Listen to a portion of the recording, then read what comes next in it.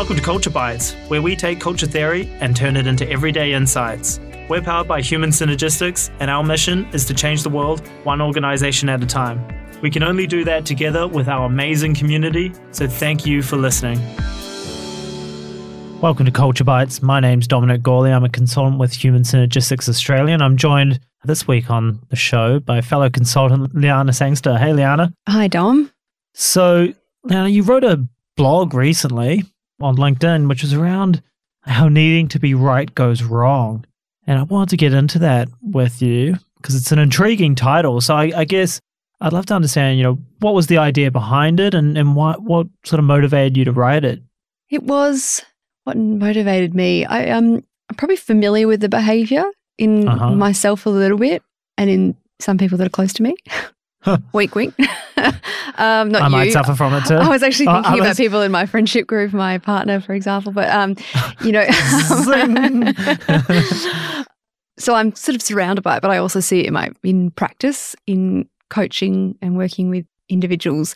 And I call it dichotomous thinking, where people can find themselves getting into a trap where they think about things in all or nothing, right or wrong, black or white. Mm-hmm. So it's all or it's nothing. It shows up. I found a pattern emerged, and it is often in that kind of task orientation, but specifically competitive, sometimes perfectionistic thinking, where there is a tendency to kind of see things in those terms, in the all or nothing. And one of the really common things that come up, so if that someone who has competitive or perfectionistic in their thinking, they might say things like, well, winning, you either win or you lose, right? So it's that win-lose mentality, right, which is, of course, true. There is a winner in some situations and there is a loser if you're, playing soccer or whatever it is. I'm playing in a sporting arena. But what I noticed in the pattern of thinking is that in that sort of win-lose mentality, that individuals could find themselves blocked because your sense of worth comes from winning. And so that's the aspiration. And in that space, when we find ourselves locked into winning, losing, right or wrong, we can cause a lot of tension and a pressure on ourselves and potentially lose an opportunity to learn as well in that process. So I guess it came out of a curiosity around this right and wrong thinking pattern and belief system and how it really did, I find it really blocked people from learning and growing. Yeah. So how have you seen it come up? So the sporting context, one, but how do we see it come up in workplaces and organizations? Like, how does black and white thinking show up, or in your experience? I suppose if I go back to the individual scenario that I was thinking of with a client I was working with, and I'll give you a bit of a group scenario, it was in context of her feedback where she said, well, there was a bit of defensiveness and frustration around the feedback, perfectionistic, and kind of spun it around on me and said, but are you telling me that I should be sloppy instead? Like, are you saying that I should just drop my standards? It's a really defensive position, which really wasn't where me or the tool was coming from, but just to explore, what does it look like if you put all that pressure on yourself? What is the cost to you and others around you? And so in that moment, I suppose there was defensiveness around defending a position, that it's right to be, you're telling me it's wrong, but actually, I think it's right. And it kind of locked us in some ways. That's how I saw it at the individual level. So it's that taking the opposite view to the extreme. So yes. It's not perfect, it's sloppy, it's terrible. And no, we're talking about achievement, it's excellence. Yeah. Right, we're achieving excellence, which is still super high, but it's possible, it's achievable. Yeah. But what they hear is, what you're telling me is to just, results don't matter, like whatever, we just go along, go with the flow. And it's like, no. And that shows up. And in my early days, I would hear it and think, gosh, did I do something to encourage that? Then after a while, I realized it wasn't really a reflection of what I was doing. It was a reflection of their thought pattern, their process, how they were processing it. Yes. And that's the conundrum, I think, that they find that, you can get in as an individual. And I've heard it the other way too, where like someone who was on the passive side was just like, well, I'm just going to ignore people from now on. And like, it's like, that's not what I'm saying either. They're like, so instead of just being, decent, being constructive, they want to go all the way to being a jerk kind of stuff. Or you're telling me I have to be a jerk. Yes. It's like, that's not what I'm telling you at all. Yeah, so we move to the other extreme as a way to kind of somehow I don't get comfortable with this. Well, it's part of a defense mechanism and an argument method. So you see people make these kinds of arguments all the time. So not just in defending their behavior, but in any kind of argument, you take someone's position and then extrapolate it to quite an extreme straw man kind of argument, which is then easy to take down because it's kind of a caricature almost of what they're actually saying, so. And the motivation underneath that, I'm also interested in it. So it's on some levels it's defensive, yes, high level to do that. But there's also a bit of avoidance in there, isn't there? So if I turn this down, but there's possibly, if I need to win this argument, I'm going to create this polarity so that I can still be in this position. Oh, for sure. I mean, competitive style is something I know I was very high on back in the day, and I still have my moments to today, for sure. And that need to be right, need to have the last word. Or it boils up inside me, it's there, it's there. It's in me as well. I have had to really work at that over the years. And this is where an interesting thing, like in relationships, right, with friends or partners or family members, whoever it is, and at work potentially as well. But it's why I referred to it as it can be a lonely experience, because if in the pursuit of being right, you can alienate others if the being right is more important than the being with someone. And yes, and I think it's being right about like what matters. I think the problem for that I've had in the past is arguing stuff that doesn't really matter, right? But needing to be right means you kind of go all the way on it rather than just like this is not an argument worth winning. Yes. At any cost kind of stuff. It's interesting, right? So sometimes I'll provoke my partner, Simon, and he'll be like, oh, yeah, it's really hard to win with you, Liana, or it's hard to win. And I was like, oh, is that the goal? So I'll sort of go, is our goal in life to either have one of us be a winner and one of us be a loser? Is this what we're working towards here? Both of you are a little in black and white. A little bit, yeah, we dip into it. But it's so interesting because it's like if that question comes up, where it's, or I can never be right, or, I won that one. I'm thinking, is that actually the goal? And I think that's where we get stuck because I talk about lifting the goal up a level. If you're working in an organization and you're trying to influence someone to, change something. Let's say you want to influence a different department around how they're working. Do you want to win the conversation or do you want them to be engaged to actually want to do the change? So I suppose it's about getting focused on what are we really trying to do here? And I think the huge is why. Why are we arguing this? Yeah. Right, to your point, because at the heart of it, is it just about I feel like I have to win, I have to come out on top? And I know I've done that where you notice that where it becomes a difficult conversation. The argument starts becoming about real technicalities. At a technicality level, I'll argue and it's like, well, that's true technically, but it's not true in the grander scheme or bigger picture. Matter. But on this particular point, I'm going to smash it because I know I've got you on that technicality, or something like that. And it's like, yeah, you're correct, I guess, but it's kind of beside the point, I guess. It's beside the point, really. Take it, sure. But what else? Yeah. Yeah, so it can get in the way because, I mean, the thing about that kind of thinking is it ultimately shuts down your options. Yes, that's the challenge. It shuts down your options if it's an all or nothing or a right or wrong. You're not opening up the possibility of exploring what else, which is that's where it's going wrong for you.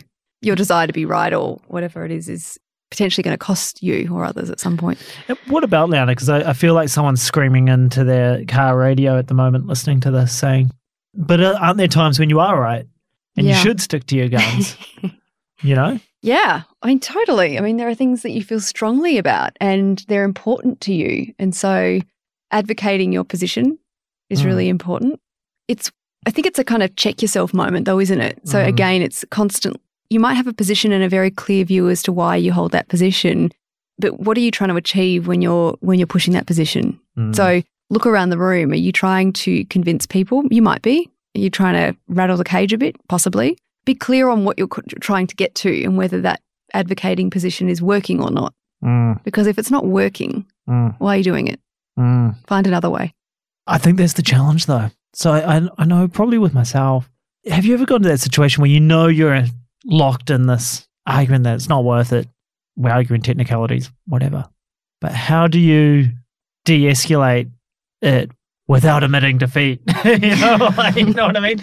Like, you know, 'cause it's like, this is the trap, isn't it? Because you're dug in now, and it's now a battle. It's actually, you know, the thing about the black and white thing in those arguments is it's not even about the thing. It's not about the topic. It's now about the ego of me versus you. I want to win, right? It's not even about the particular once topic. you're caught in it.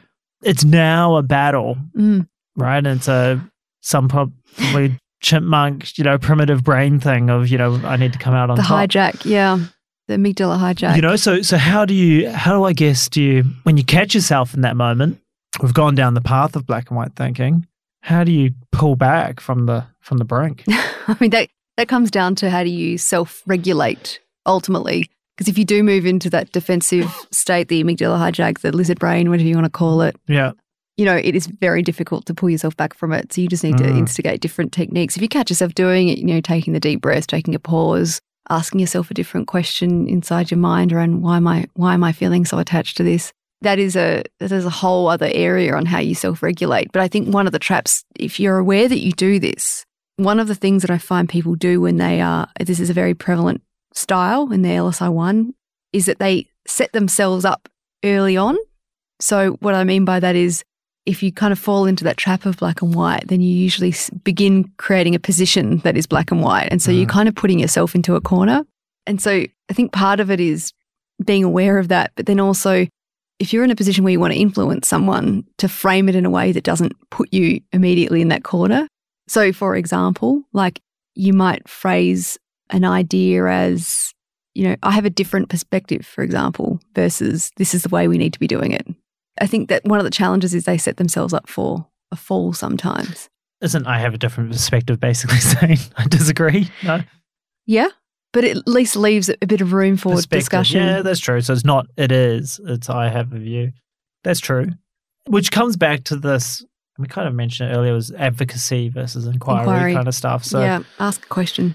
Which, you know, so when we do the group styles work in teams, you know, it's how do you get away from an advocacy model, which is I think this, you think that, and now it's a battle of wills between you and I. It becomes about the egos, not the ideas. So how do you get away from that? And some of that's, you know, asking questions, inquiries of what's important to us, what are we trying to achieve, what works about this idea, or what supports that. And in theory, you know, we should all be able to speak to the pros and cons of every idea, every suggestion, every side. I mean, in a team environment, it's critical, isn't it? Because if you've got a team of, let's call it task orientation, or you've got a lot of strong personalities in there that have a lot of advocacy capability, you know, they've probably got very clear ideas, a lot of certainty around those. But if they advocate more than they inquire, so that ratio is off, where is the collective understanding? So I think that's a really good point that you raise, which is how do you make sure that you monitor the time you're spending advocating versus inquiring if you're in a team? For sure. So it's asking those questions, exploring it. Why do you feel so strongly about this? Tell me more about what, you know, why, what's the, what are the critical things about this that, you know, whatever it is, you just need to ask questions that actually get people on the same page versus at opposing ends of the... And what can be interesting is you can feel out people's position too. So rather than saying, you know, customers are going to hate this idea, advocacy, it's what do you think the impact might be on customers? Yeah. Which opens up... Phrasing. Because you might be wrong. You know, people might have a different view. You know, you could be, so your assumption about how it will impact customers may be wonky. I mean, you might be right too, but you don't know. So ask the question versus make the statement. Yeah. So how do you think this might be perceived in the market? How do you think this might impact customers, their experience? And I think it's a great point. If you're coaching someone who, you know, has a tendency to do that, that's, you know, where every time they think about a statement in their head, just get them to turn it into a question. Might be a technique they try. Yeah, because you can be conscious of it. I think, you know, if I think of myself, I feel like I do, like when I'm coaching someone, working with teams, I have my coach facilitator hat on to some extent. I'll ask those questions because that's where my mind is at. When I'm tired at home or wherever, I'll slip more into the black and white stuff, right? You know, I don't, because I feel like, I'm just advocating, it's a good, robust debate. You know, that's the other thing people say, right? I enjoy the robust debate. which can be true. People do enjoy that. But yeah, so it's being, I guess to your point, it's about being conscious of, consciously making some effort to say, rather than just coming in with the hammer, asking the question and keeping that front of mind. And I mean, someone once said to me, in order to be conscious of others, you have to be really conscious of yourself. And so part of it is, taking a moment to look around you just to see how people are responding to you, or how you read the room. Like, is this landing or not? Because if you ask people what they care about, most people would say they do care about the impact that they have on others, or that their ultimate goal, whether it's with their partner or their friends, or, if it's to engage in a debate, are people engaging? Or are you the only one talking? Right. So if it's not working. And my next point. You got your soapbox. Or it's two of you just going back and forth and everyone's just like watching the tennis match. Like, Jesus Christ. And that's actually another really interesting point though, Liana, in a group setting, because we've all seen that before where two people are just going head to head in a meeting. Yeah. Right? But what's the responsibility of everyone watching the sparring match, watching the tennis match? Because when two people are locked in there, they're probably not in the zone to call it themselves in some ways. They right? need help. They've gone down the hole. Yeah. They're in the pit, having the pit fight to the death or something. So maybe that's a bit extreme, but you get my point. I do. I was black and white thinking that. I mean, so it's interesting, right? So you do see it in groups where two people might get a strong position and then everyone else around them can go a bit quiet because it's intensified. And how do you get a word in when there's this, well, back and without forward? Getting sucked into the fight yourself and now it's a tag team match or something, Yeah, us against them. So, you're broadening this now for me, thinking about it. And this is the thing about teams is that, you're all equally responsible, aren't you, for the behaviours that are happening in the room? So if you choose to be a bystander, then you're choosing to that's a choice that you're making. Yeah, I always say that when we do the group styles in Ventura teams, it's like highly aggressive and maybe passive because some people sat back, some people went head to head. And people say, so-and-so and so-and-so were really aggressive. They were going at each other. It's like, cool. But 5 other people watched that happen and did nothing. Yeah. And I think it's a higher order ask for individuals, and it's awesome when you work with a team and you see someone actually help and intervene that type of discussion by saying, can we hit a pause button here? This is what I'm noticing. I'm noticing that there's some strong positions in the room. Yeah. And you might ask a question that again lifts them. What's important here? What are we trying to get to? Like ask some questions to get the people thinking getting back to that about inquiry. that objective. Yeah. Yeah, because you're right, when people are caught up in it, sometimes you need that third or fourth person to help intervene. And be a circuit breaker and break it out from the advocacy back to the, okay, Liana, inquiry. So why do you think this is important for customers, or whatever that question is, but trying to bring them back to inquiry and of both people, so. And give them a moment to pause and take a breath while you ask the question. Yes. Yep.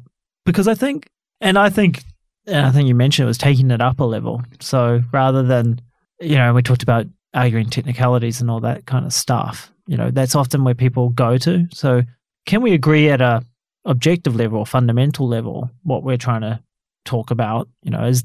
Is there, what are you working towards so here? At what level, where does the disagreement start? Because sometimes at an overall level, actually we're on the same page. We want what's best for the customer.